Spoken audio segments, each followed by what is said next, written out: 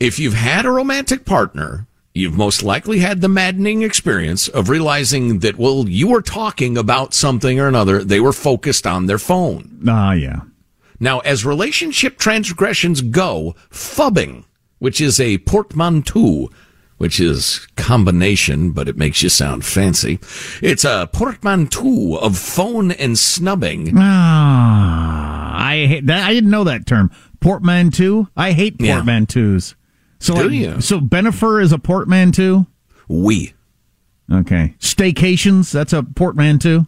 Oui. I need to get this printed on my hand or something. That's my least favorite thing, portmanteaus. Wow. Anyway, phubbing is on the surface fairly benign, yet research increasingly shows it can be insidious.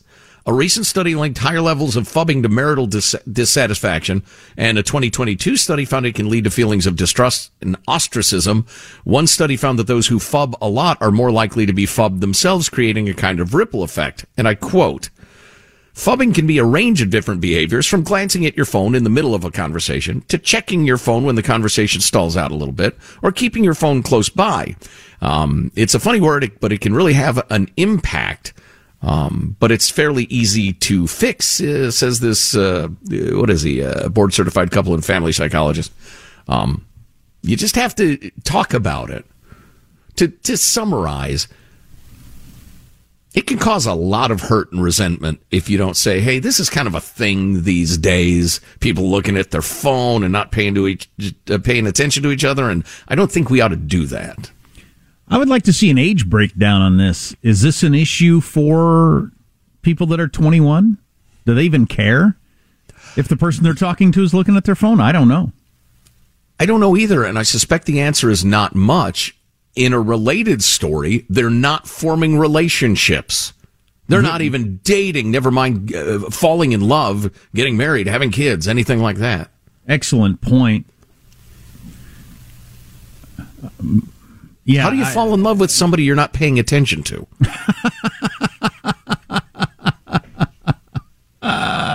Ask the person you've been dating for 6 months what color your eyes are and see if they know.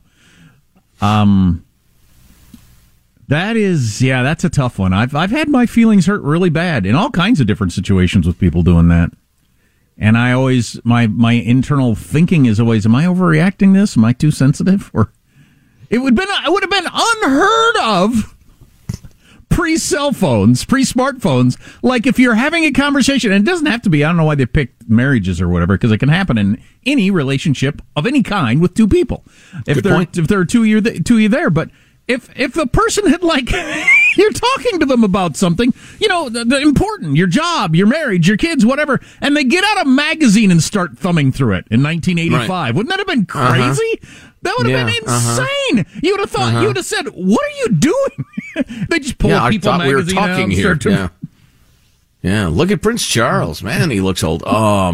We were having a conversation. Yes, Michael? I got a bad habit of doing that. I've gotten in trouble for doing this, where my wife talks to me and I will start looking at the phone and I just... No, it's good you confessed it. No, confession is good for the soul. My response is always, be more interesting. Oh, wow. Be more compelling. How about I slap the phone out of your hand? That's compelling. No, it is a habit. There's no doubt about checking phones or watches. I do it with my watch all the time now. It is a habit. I don't like it. I do it with my kids. I hate that I do that with my kids. I won't let them do it to me, but I do it to them, which is obviously horrible. Oh, no, another horrible confession, but it's good for the soul. You know what I have constantly got to remind myself of is not being an endorphin crack monkey. The endorphins of seeing a new email, new alert, interesting news story. It's not healthy for human beings to need just a little hit over and over and over and over and over again all day long. It's not good for my brain, and I know it. No, it's not, and I try to convince my kids of that. Although their brains that might be the world they live in, and maybe their brains need to have that rubbery ability to deal with it. There's that thing that we've discussed a lot, and then there's also the, I guess you'd call it multitasking, which I've had arguments with people about this before.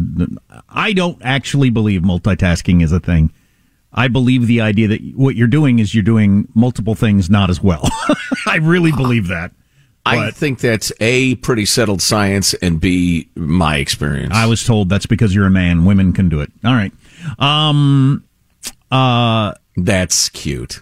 But don't ever say anything like that to a woman. But like, I'll do it a lot. I did this yesterday where I'll be sitting in the living room and the kids were watching something on TV or something like that. And I'm doing work. I'm not just scrolling through looking for the endorphin hit, but I'm doing some stuff. I was doing some paperwork. I was filling out some school paperwork or whatever on my phone. But in the old days, I would either have been sitting at a desk doing paperwork or engaged with them. I wouldn't have been bringing them all together, doing a bad job of the paperwork and not paying attention to them. And of course, to them, it doesn't make any difference whether I'm doing something actually needs to be done, like filling out school paperwork, or I'm looking to see what Taylor Swift's new boyfriend looks like. It doesn't really make any difference. Cute, I'm guessing. You would assume. Without the ones like you, who work tirelessly to keep things running, everything would suddenly stop. Hospitals, factories, schools, and power plants, they all depend on you. No matter the weather, emergency, or time of day, you're the ones who get it done. At Grainger, we're here for you with professional-grade industrial supplies. Count on real-time product availability and fast delivery. Call, clickgrainger.com, or just stop by. Grainger, for the ones who get it done.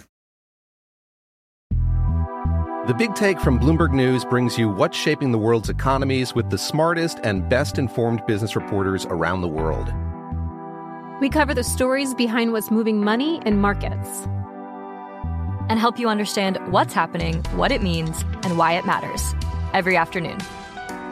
I'm Sarah Holder. I'm Saleha Mohsin. And I'm David Gura. Listen to The Big Take on the iHeartRadio app, Apple Podcasts, or wherever you get your podcasts. I'm Saleha Mohsin, and I've covered economic policy for years and reported on how it impacts people across the United States.